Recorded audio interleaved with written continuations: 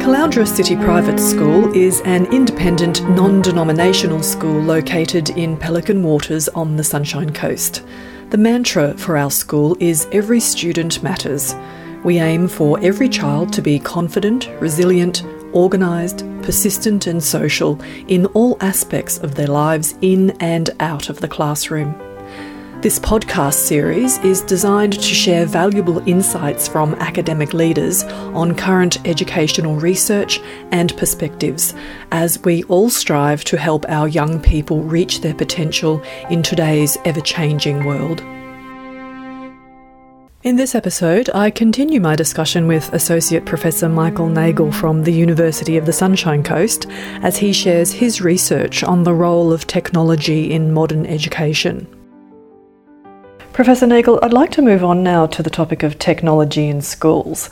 There's been a great deal of research and discussion on the topic, as you know, particularly in terms of screen time and the role of technology in the classroom. We've all heard about the negative impacts of too much screen time and so on, but what is the latest research telling us about the impact of technology on teenagers and their learning? Well, I think what we're seeing, as you mentioned, there are a lot of studies that are saying we need to be very cautious about the amount of time that teenagers spend on screens. We know that screens are adding to disrupting sleep patterns. We know that they aren't the panacea for learning that a lot of people say they might be. For all intents and purposes, they're a device. They're a tool that if teachers know how to use and parents know how to use well, that students and children can get a lot from. Ironically, we also know that most of the evidence says to date, we still don't know how to use technology well in terms of learning. We're learning still how to do that. And I think part of the problem with that, or part of the reason for that, is that technology has changed so markedly in a very short time. And so we haven't had a great deal of opportunity to use particular things to see what the long-term implications are, because it changes so rapidly. If you think of an iPhone, an iPhone has only been around for a very short time, but that is a computer in the hand that young people today hold. 15 years ago, it was a laptop. 20 years ago, it was a desktop. And things changed so rapidly that we really haven't got a good handle on how well to use technology. We're still learning. What is too much screen time, in your opinion? Well, okay, so if you look at the American Pediatric Association says that children from 0 to 2 should have no screen time whatsoever. After 2 to about 10 or 12 years of age, they recommend about 2 hours a week, okay? And then beyond that, it has to be mediated depending upon needs and assessment. But there are some researchers who suggest that probably when you start hitting adolescence, probably no more than 5 to 6 hours weekly. If children watch screens more than that, consume more than that, what impact does that have on them? Again, it's one of those things that most of this research that's available is not about causation, it's not about things causing things. So you have to look at a number of studies across a number of disciplines and say, well, what do we see going on? Ostensibly, we see negative impact on behavior, on sleep patterns, on engagement with the real world. And we find a number of studies that say that, that if you have a disproportionate amount of time on screen, it can have a negative impact on your social, emotional development. Cognitive development is a little bit harder to measure, but certainly in how you engage with the world. There are some studies that say, look, too much time on screen is not as beneficial as some might think. If we break down a teenager's screen diet, if you like, in any given day they may consume television programs, learning apps, military games, drawing games, and of course social media. Is there such a thing as a healthy choice? The one of the things I think what parents should know is that you can probably separate television from all other screens because the nature of the screen is very different, as is the nature of engagement. Television is a fairly passive enterprise for the most part, regardless of what you're watching. The other devices that young people use, whether they're gaming or phones, whatever, require a level of engagement or interaction that varies. And that's the part of technology that we really don't know a great deal about. And it's important too, I think, for your listeners to understand, I'm not anti-technology per se. And sometimes I'm often critiqued for being that, or being a Luddite, a dinosaur. I just think that it's important that we look at what the evidence says. My whole view when it comes to child development and learning is anything we do to and with children should be based on the best available evidence. And the best available evidence suggests that we should be very cautious about how much time or how much investment we put in ensuring that children are on screens, because they spend a great deal of time socially on there of their own volition. And so do we want to exacerbate the number of hours they're playing on screen by having them do too much on screens? If a student uses a screen in the classroom, for example, there's often this great desire to not give up the screen in the classroom or at home. How do you manage that as a parent, if you like? Well, there are two things. I think from the very outset, you have to start in the early stages. You can't invoke a set of guidelines with a 15-year-old if you haven't been doing it since they were 5. So if you are going to have technology and you want your children to use it responsibly, you have to have guidelines, you have to set up parameters, and you have to be consistent across time, whether they're 5, 10, or 15. And the other thing is really important, is you have to model the behavior you expect. If you have your phone at the dinner table and the phone goes off and you answer it, why would you expect a child to do anything differently? So whatever rules and boundaries you're going to set up, you do it early in life, you're consistent, and you model that behavior. Otherwise, you wouldn't expect a 15-year-old to do something that you want them to do if you're not showing them how. That's an excellent point. In terms of screen consumption, and I'm generalising here, but many boys today tend to engage heavily with video games. Is this increased use of technology linked to the increased impulsivity and distractedness that you've identified? There's some evidence in some studies that suggest that one of the things that happens with screens, because of their interactivity, and because, when you look at a web page or anything, there's often many things going on simultaneously. And it's interesting because the human brain can actually only attend to one thing at a time. It's a bit of a misnomer, the multitasking, where people think you're doing multiple things simultaneously. With the exception perhaps of walking and chewing bubble gum, most of the time when you're trying to focus on something or attend something, the brain can only do one thing at a time. This is why using a mobile phone while you're in your car is highly problematic, because the minute you attend to the phone, you're shifting your attention away from driving.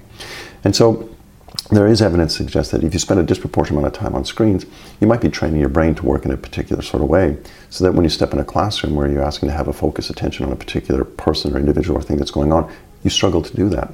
And again, it's one of those things that is relatively new in the research literature about, does it impact on impulsivity? Does it negatively add to impulsivity? And preliminary studies suggest it does. It does because of the nature of the beast, such that a screen is not something passive, say, as a book, where it's very focused. There are many things going on simultaneously, which asks you to shift your attention rapidly and try to come back to a focus is often quite difficult. Is the effect the same on boys and girls? Predominantly, but as you mentioned earlier, what we see with technology is girls typically are still using technology by and large for social media, for social gathering. Boys are using it for gaming. With the exception maybe now of the new fad of Pokemon Go, where it seems that there's no gender separation there. I've seen boys and girls walking through parks quite voraciously looking for augmented realities. But so there is a difference in what they're engaging with, which theoretically will impact on how they engage with it. You talked about Pokemon Go. There is almost an addictive nature to using screens. Where does this come from in the human brain?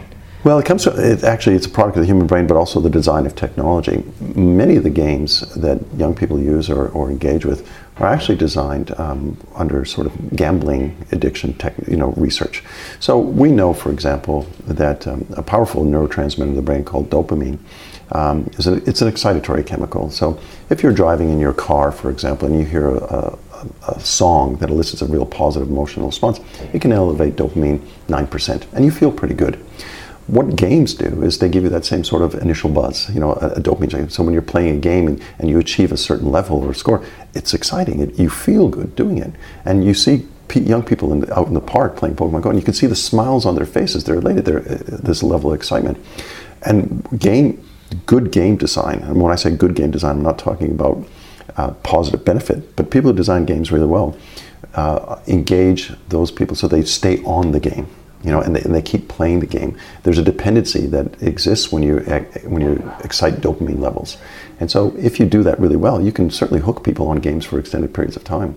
And, a year ago, there's a manual that psychiatrists and psychologists use that look at mental health conditions. So it's the diagnostic manual, and we about a year ago, internet addiction was put in this manual as a true mental health concern, along the same lines as gambling addiction, alcohol addiction, because if when you spend a great proportion of time on the internet, you get the same sort of buzz, the same sort of feeling you might get from those other addictions, and actually can go through the same sorts of withdrawals.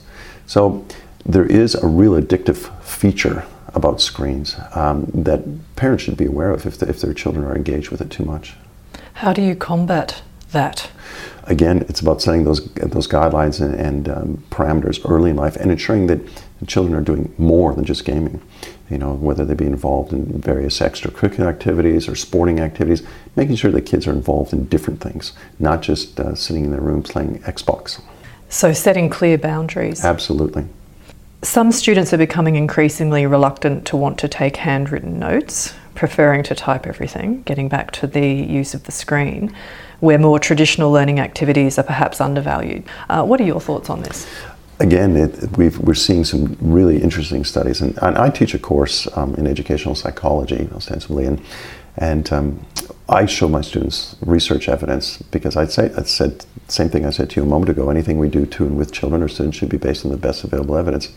And when I show them the evidence that tells us that when you are taking handwritten notes, you're actually engaging many different areas of the brain that you don't do when you're typing on a keyboard. So we know that handwriting notes actually commits things to memory and a deeper level of learning than tapping on a keyboard. And it's those types of studies that people should have access to and talk about. So we know that as you sit in front of a lecture theater or in a classroom and you're writing things by hand, you're committing more attention to the message and committing more to memory than if you're manipulating it on a screen. So with that in mind, how is technology best used in a classroom, in a school, to achieve a positive learning outcome? Well, I think I would refer back to a quote by Bill Gates himself, who said, "It's important to remember that technology is a tool. The motivation and how to use it is the responsibility of the teacher." And I think it's important for teachers probably to, if they want to engage with technology in a particular way, don't engage with technology for technology's sake. Find the evidence that says, if I use it in this particular way, there's some benefit. If you don't have that evidence, leave it alone.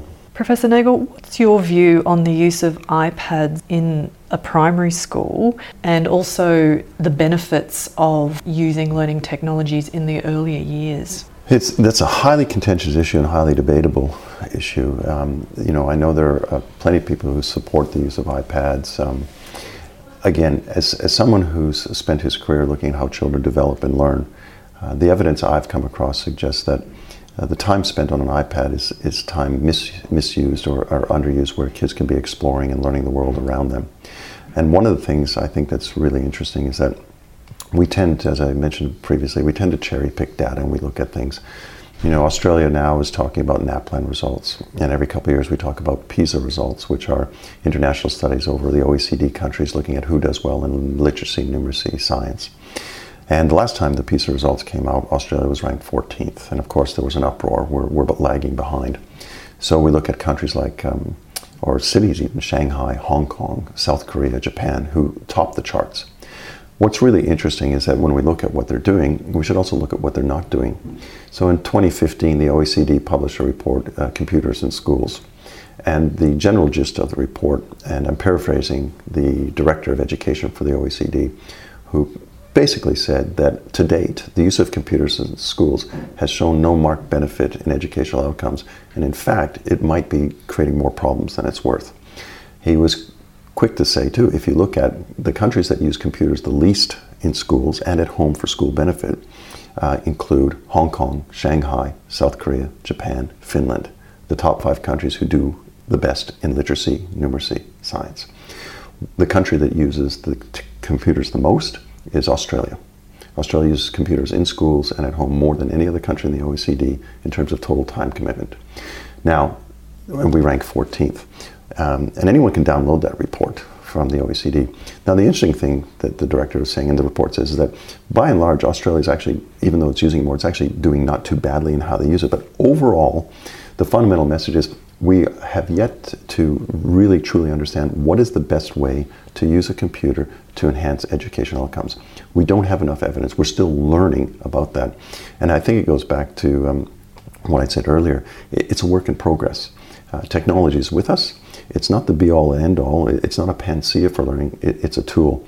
And one other study that I think is really interesting, a couple of professors that I know in the United States, Kathy Hirsch-Pasek at Temple University and Roberta Golenkoff at University of Delaware, did a fascinating study where they looked at 80,000 apps that were self-proclaimed educational learning apps.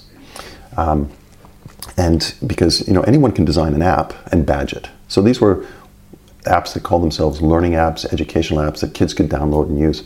And ostensibly what they said, of the 80,000 apps they looked at, less than 5% had any educative value in terms of learning. If you look at pillars of learning, the science of learning, and they said most of them amounted to nothing more than digital candy.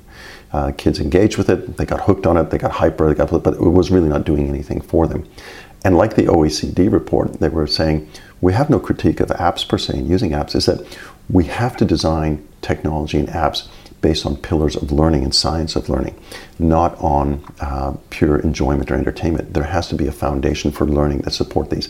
And we're starting to do that. We're getting better at that. I have colleagues at my university that are looking at science of learning as a formation for devices.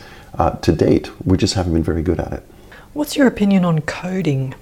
It's interesting because I've heard people say, well, if you teach a child how to code, that helps develop their metacognition, their cognitive activity. And the question I have is, in teaching a child to code, does that actually supplant, or is that better than teaching them to do something else that doesn't require the financial resources for the coding? Are there things that they can do with pens and paper and pencil stuff that have the same outcome? Because unless you can demonstrate a huge benefit, the expense doesn't match up. And in terms of children's metacognition, metacognition improves with age. We get better at thinking about abstract thoughts and about thinking about what other people are thinking as we grow older. And so while it might enhance metacognition in some way or some aspect, is it actually better than some of the things we've done historically? I haven't seen any evidence to convince me that it is. So are you suggesting that we should move away from technology perhaps and resume more of a traditional style of learning? Well, it's interesting because what I'm about to say, again, some people say I'm a bit of a Luddite, but I think if people consider the fact that the very technology they're holding in their hands, that they're using, is a product of an education system that had no technology.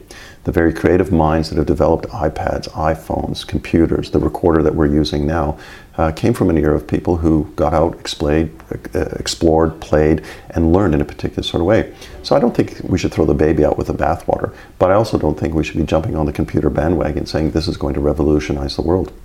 I just don't see it.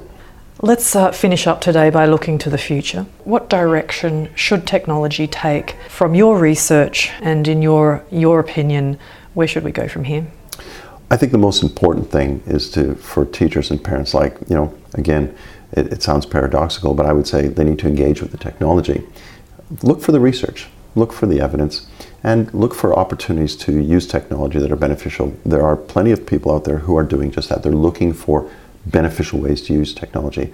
I think what parents should be thinking about, and teachers, again, it comes back to, if someone is purporting to use something for a particular benefit, you have to ask, what is the evidence? How is that supporting my child's learning or their development?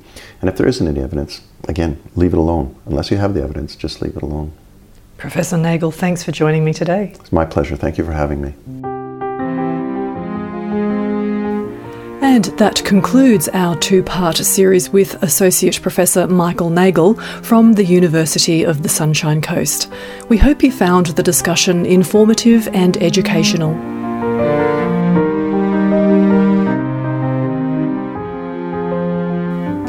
This podcast was produced by Tracy Burton, featuring music by Paul Cusick. Thanks to Dr. Ricardo Simeone for his audio support. Thanks for listening.